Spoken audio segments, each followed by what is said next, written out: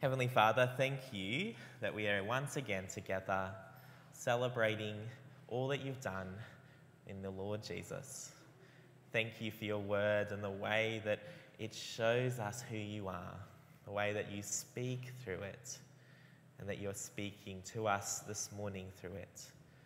Help us all to listen carefully to Jesus, to love him, to trust him, and follow him all the more as we listen. And pray this in Jesus' name. Amen. I feel like every family has that person in the family that's the rule police guy. And a little admission, in my family, that was me. When I was a kid, as a toddler, every single rule or pattern or habit in my family was an excuse for me to try to get my siblings in trouble. Whether it was the please and thank you rule, if they asked for something and they didn't say please within a second or two, I was in there. I was crouching out ready. Whether it was how much time we were allowed to look at the TV or how much we were allowed to have for our allowance and all sorts of things, I was there ready to catch my siblings when things went wrong. These things that my parents had given us as patterns to show us what it looks like to live well together, as well as things that were actually for our good, not just limits or things for punishment, but things of blessing. I was there trying to catch him out and trying to get him in trouble. It's that kind of climate that we're coming into now in this passage in Luke 6. We haven't looked at the rest of chapter 5 after we had the paralysed man last week. But if you look at that yourself, you'll see throughout it a rising heat of opposition to Jesus, of people disputing him and asking questions of him and starting to try to trap him out. There's disputes about the people he was spending time with and then what his disciples were doing and if they were good Jews or not. And that's the sort of thing that we're landing into here as we're encountering Jesus again. We're dealing with two instances, two different Sabbath days where he shows us the sort of authority he has and demonstrates it. He shows us how he uses that authority, not for his own gain, but with compassion and love, and shows us how not to respond to him and how to respond to him well. And so let's have a look at that from the start of chapter 6, and I'll read out verse 1. On a Sabbath, while he, Jesus, was going through the grain fields, his disciples plucked and ate some heads of grain, rubbing them in their hands. But some of the Pharisees said, "Why are you doing what is not lawful to do on the Sabbath?" We're zooming in to a particular Sabbath day. We don't know which one, it's just a Sabbath. And Jesus is out with his disciples, and it seems like his disciples are hungry because they're around the grain and they're doing what's normally allowed among the people in getting some of the extras of the grain for themselves for food. But the Pharisees are out to try to get them again. They're there saying, "Why are you doing this? Why are you doing what's not lawful on the Sabbath?" The Sabbath was something that was at the core of what it looked like, especially externally, to be part of the Jewish community. It was instituted and first introduced in the Genesis creation story, where God created the world in 6 days, and on the seventh day he rested. And he claims and introduced this sort of pattern throughout the rest of the Bible. He invites them in the law that he gives down to Moses and explains further to observe the Sabbath day of rest, and it had particular requirements and rules around how to do it. The purpose of it, though, wasn't just to have some sort of rule to follow, some sort of special day, be like, oh, the Jews are Sabbath people. It was to continue to remind them and show the communities around them of their dependence on God. They had to be ready to have a day where they weren't working, they weren't doing special things, normal things, a day that was focused on and concentrated on God, that was holy and dependent on him. A day that meant that they didn't mesh well with the surrounding cultures. People who would come in and try to trade and do stuff with goods there, when they're going, no, wait, we're not dealing with this. They were a set-apart people, and this Sabbath day that was instituted every week was part of what God did to show them who he was, how they're to treat him, and how to be separate as a community. And so it does seem like the disciples of Jesus are not dealing with the normal rules of the Sabbath. People shouldn't be out and grabbing food to eat for themselves. Maybe in verse 1 there's also this idea that it's not just that they're plucking it, but that they're rubbing it in their hands to get it out. They're doing extra work. Perhaps the grain fields were even a bit further away, so the tradition of not walking too far might have been broken. A few different things are all going on to show, hey, this isn't normal.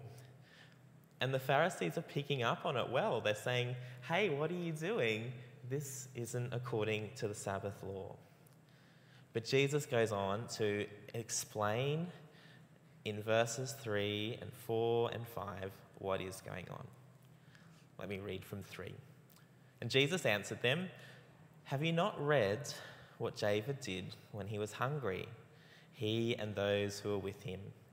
How he entered the house of God and took and ate the bread of the presence, which is not lawful for any but the priest to eat, and also gave it to those with him. And he said to them, the Son of Man is Lord of the Sabbath. He's casting their eyes back to this story from a long time before of David when he was fleeing from Saul. David, the most significant king in Israel's history before. David, whose lineage comes down to Jesus. David, who's like this model of what the Messiah to come would be like. They're casting their eyes back there to what happened with him while he was fleeing. His people were hungry, and they didn't just need food. If you look in 1 Samuel 21, where this is from, they needed a few different things. But they were given food to eat, this special bread of the presence, even though it was not lawful for anyone but the priest to eat it. Jesus seems to be saying that this king and representative of the people had a dire need, him and those who were with him, and it was right thing.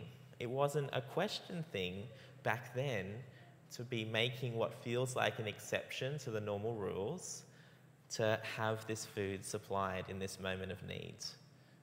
If this is right for David, how much more so for Jesus? With the sort of claims we've heard about him, the claims of him having authority that is like God's, his claims that are matching up with the promise of being God's Messiah. How much more so if it was right for David to take what normally would not be okay in this moment of need than it would be for Jesus and his disciples. But he doesn't just leave it there. In verse 5, he makes this humongous claim that the Son of Man, this title that Jesus uses for himself, that Josh explained from last week, has this picture from Daniel 7 of this divine man. This Son of Man, Jesus, is Lord of the Sabbath. He's the boss of it. He rules over it. He has power over it. He shows people what it's about. He helps people see what God's word means. He is the one who has authority. I can imagine, we don't see the Pharisees' reply here, but I can imagine them hearing this and going, gosh, this is another thing that Jesus is taking a power grab of. Those that were in religious leadership at the time, they're the ones who are looking after and making sure people are doing the right thing under the law. They're making sure people are following it. But Jesus is going, no, I'm above you guys. I am Lord of the Sabbath. I'm the one who shows you what it is for, explains it to you, interprets it for you, who is the master of it, not you, no one else. And so listen to me. He's making this huge claim that he is the Lord of the Sabbath. And there's nothing else of the story, and I think if we were just looking at this passage in isolation, it would be quite hard to piece together more of what Jesus is trying to claim with this. But much like last week, where we saw this claim that Jesus has authority to forgive sins, and then he makes a demonstration through something else that helps them see that he really did have that authority, the next Sabbath that we see is another picture of this. Luke says on verse 6, on another Sabbath, Jesus entered the synagogue and was teaching, and a man was there whose right hand was withered. And the scribes and the Pharisees watched him to see whether he would heal on the Sabbath, so that they might find a reason to accuse him. We see an even more intense situation than before. It's not just Jesus doing something and the Pharisees making note of it. They're there waiting for Jesus to do something that they can accuse him for. Jesus, as usual, he's teaching, he's in the synagogue, so it probably means he's in the center of this big gathering of Jewish people. And there's this man with a withered hand, and Luke is sure to say it's not just any hand, it's his right hand, which in the culture at the time, even more so than now, was really significant for work and livelihood. This guy was there, and the scribes and the Pharisees, they knew Jesus could heal.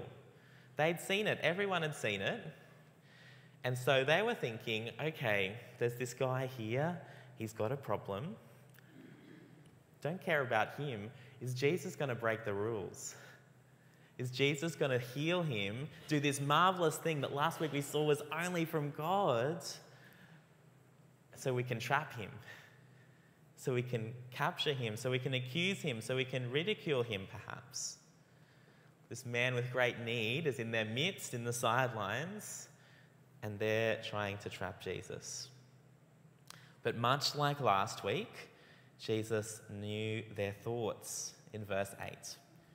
And he said to the man with the withered hand, "Come and stand here." And he rose and stood there, presumably next to Jesus. And Jesus said to them, to the whole audience, "I ask you, is it lawful on the Sabbath to do good or to do harm? To save life or to destroy it?" And after looking around at them all, he said to him, "Stretch out your hands." And he did so, and his hand was restored. Again, you've got this divine, supernatural ability of Jesus to look into them in their thoughts, in their hearts, and what they were trying to do. And again, he asked them a question. He gets the guy up here, this guy who is deserving of empathy, of compassion, and says, what's the right thing to do? On a Sabbath day, what is the law? Is the law to do good, to heal the man, or to do harm, to leave him be, or maybe even to do something like try to trap Jesus? To save life and livelihood, or to destroy it? The culture at the time and the traditions around the Sabbath said that if someone was severely sick or injured and they needed life-threatening attention, that was okay. You could sort that out on a Sabbath. But if it was something that was there from birth or there from an injury from long ago or something that didn't need fixing straight away, that you left it.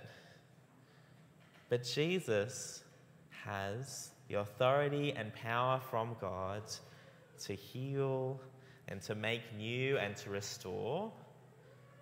And he's making a big claim here about the purpose of the Sabbath. He's saying that the Sabbath is not to do wrong, it's not to forsake or to do evil or to destroy life, but it's to do good, to save life, And that's what he does as he heals the man. The people here, the rest of the crowds that weren't the Pharisees and the scribes, and even the man himself, we don't have anything about their response to this. Last week it was this exuberance of praising God, of saying all sorts of things, but nothing here from the rest or from the man. We only get, in verse 11, the response of the Pharisees. And really, out of the passages we've had so far, this is the best one of what it looks like to be the wrong way to respond to the authority of Jesus. But they were filled with fury and discussed with one another what they might do to Jesus. Instead of praising God for the work he had done, of seeing this man whose livelihood was affected, who'd been probably having this for a long time, this withered hand, healed and made new, of joining in the excitement, they were furious, like a word that's like uncontrolled. And they were discussing and probably plotting and arranging how they're going to do something to Jesus. Probably how they're going to stop him. They end up playing into Jesus' own words. Rather than seeing what is good on the Sabbath, of Jesus showing that the purpose of the Sabbath is for good, for people to acknowledge God and what he's doing, to depend on him and healings that come from him like this, they are starting to do evil. They're plotting furiously and discussing what they might do to Jesus. Something that continues and escalates, as we'll see throughout the gospel, and ultimately leads to them having him betrayed and killing him on a cross. Jesus is making a big claim here in this passage and the one before, that he is the Lord of the Sabbath. He has the authority to show people what it looks like to follow God and to obey the Sabbath. He's the one with power that only God has. Not any regular man or not any regular Jewish authority. He is the one with power. And yet you see too that he uses this power compassionately. If you go back, Sam, a couple of slides to a quote from Darrell Bock, he makes a really helpful comment about the way that the Sabbath is for. Bock says that the Sabbath law was to free mankind up to rest and enjoy God, not to shackle them from serving others or to prevent basic needs from being met. His disciples were hungry, and rather than let them be in this state, Jesus gave them food. He let them take. He was in their midst. He was Lord of the Sabbath. And again, a few slides later, another quote from Bock on how Jesus uses this authority. Jesus shows that God does not intend us to ignore acting with love and mercy whenever the opportunity to do so exists.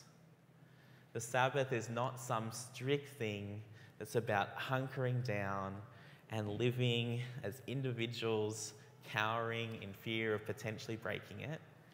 It was a reminder of God's goodness and faithfulness, of all he's done, of all he continues to do, that he does things even on this day, even as people rest.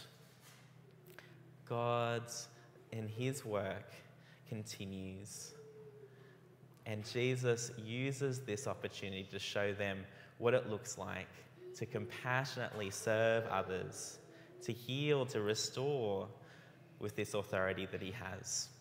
Again, this authority to heal is showing and declaring and vindicating that he has the authority over the Sabbath. The same guy who has authority to forgive sin and who later will have authority over all creation, over spirits, and over everything. This is the man of authority. And how are we going to encounter him? Before we look at that question in detail and think about how this affects us, first it'd be good to think through a little bit what Sabbath looks like for us.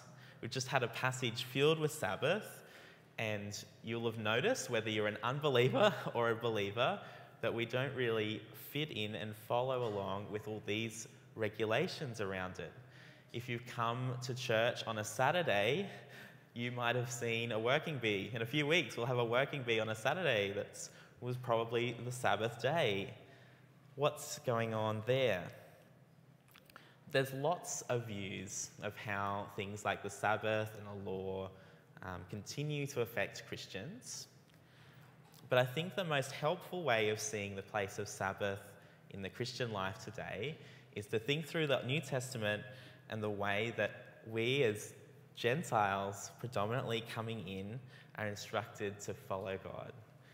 If you look at Acts 15, you'll see the early Christians figuring out what is it that Gentile believers, people that are outside the Jews, what is it that they should be following from God's law as they come in?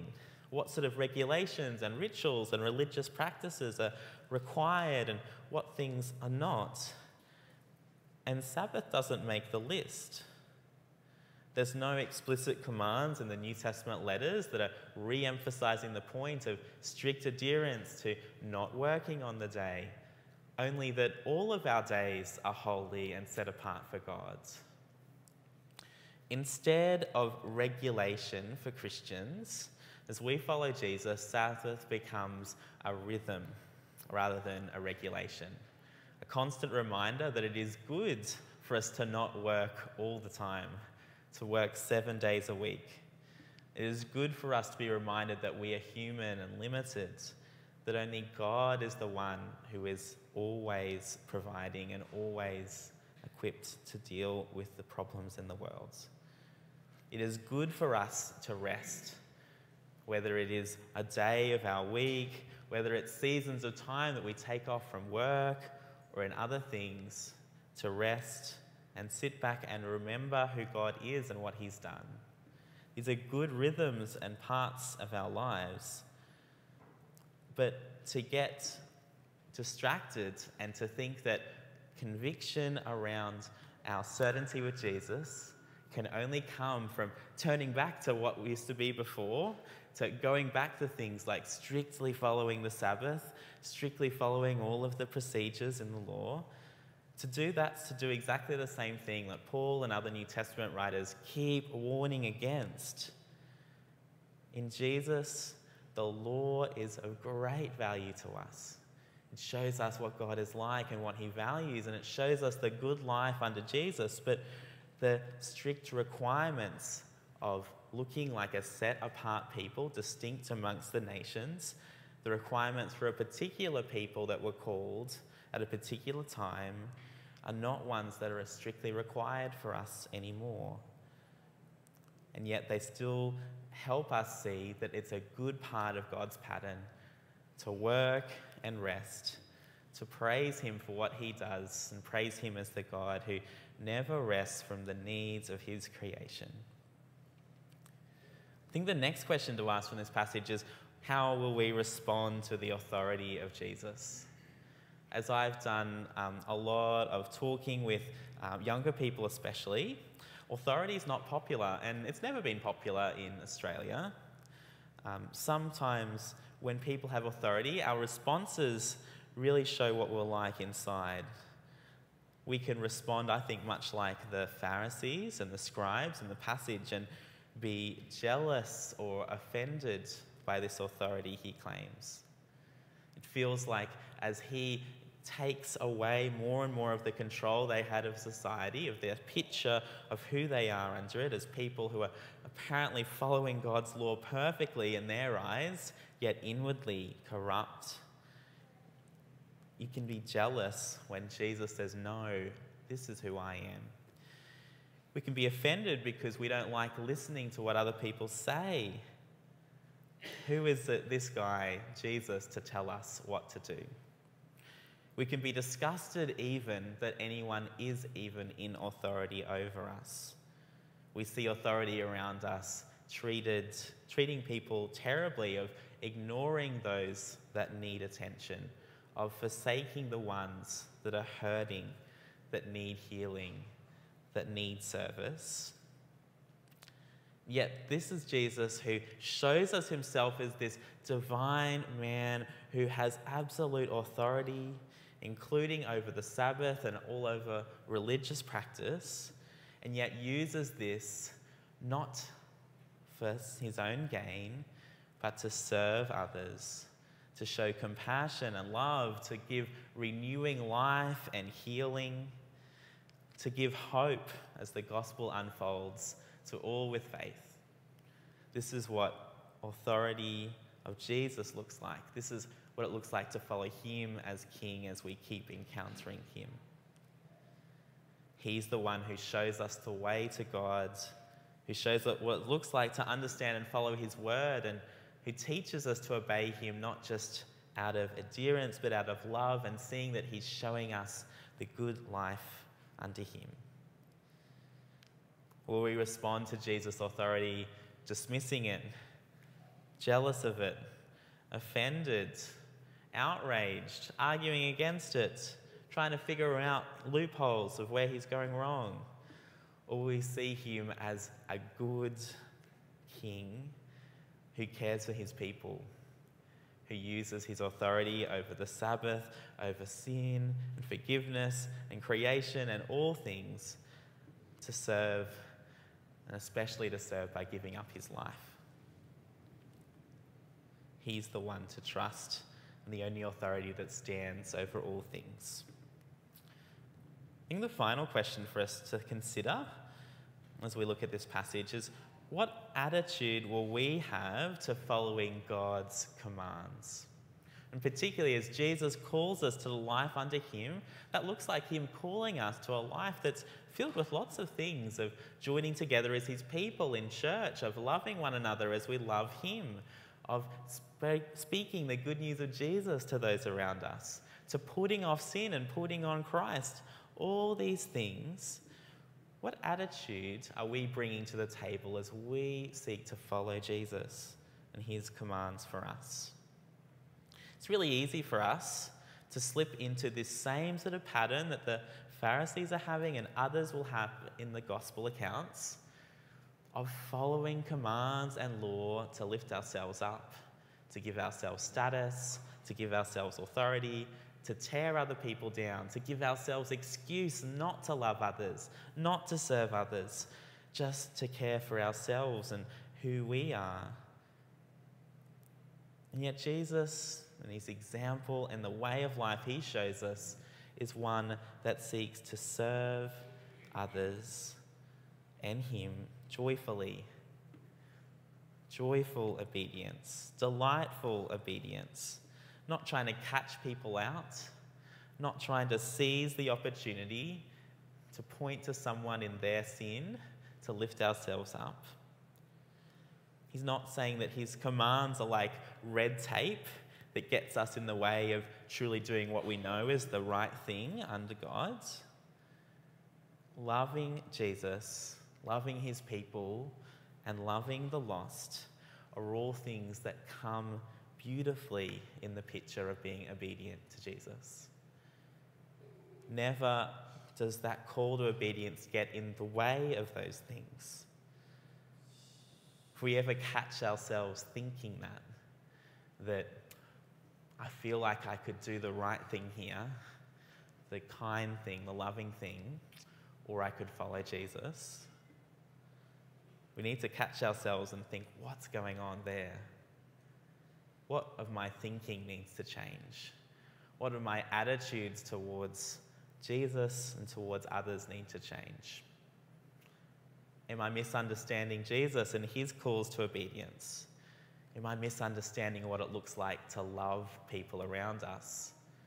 Bowing to the societal pressures to accept and affirm rather than to serve and encourage and point to Jesus.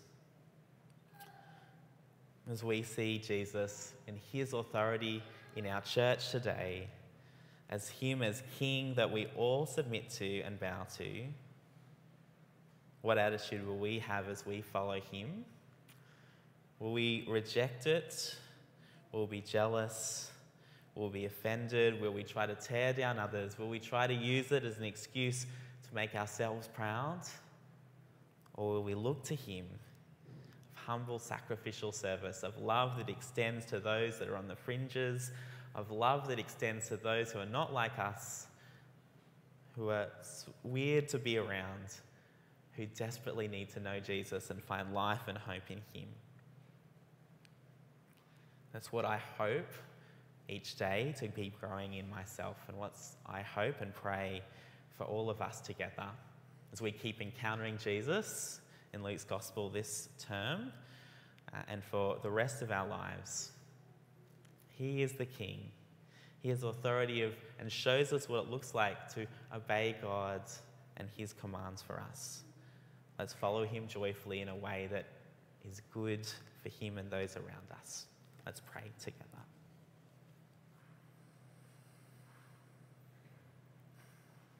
Heavenly Father, we are so quick to point to sin of others, to miss the point of your word, to try to dismiss the authority that your Son has.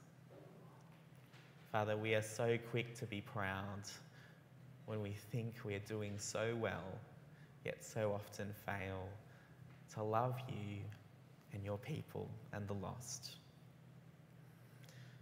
Father, as we keep encountering Jesus, help us to see that he is the one, the sole one with authority over all things, including what it looks like to be together, united as your people in church.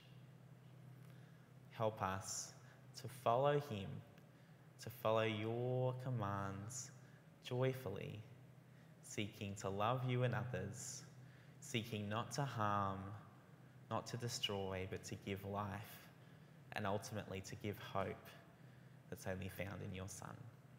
Lord, we pray this in Jesus' name. Amen.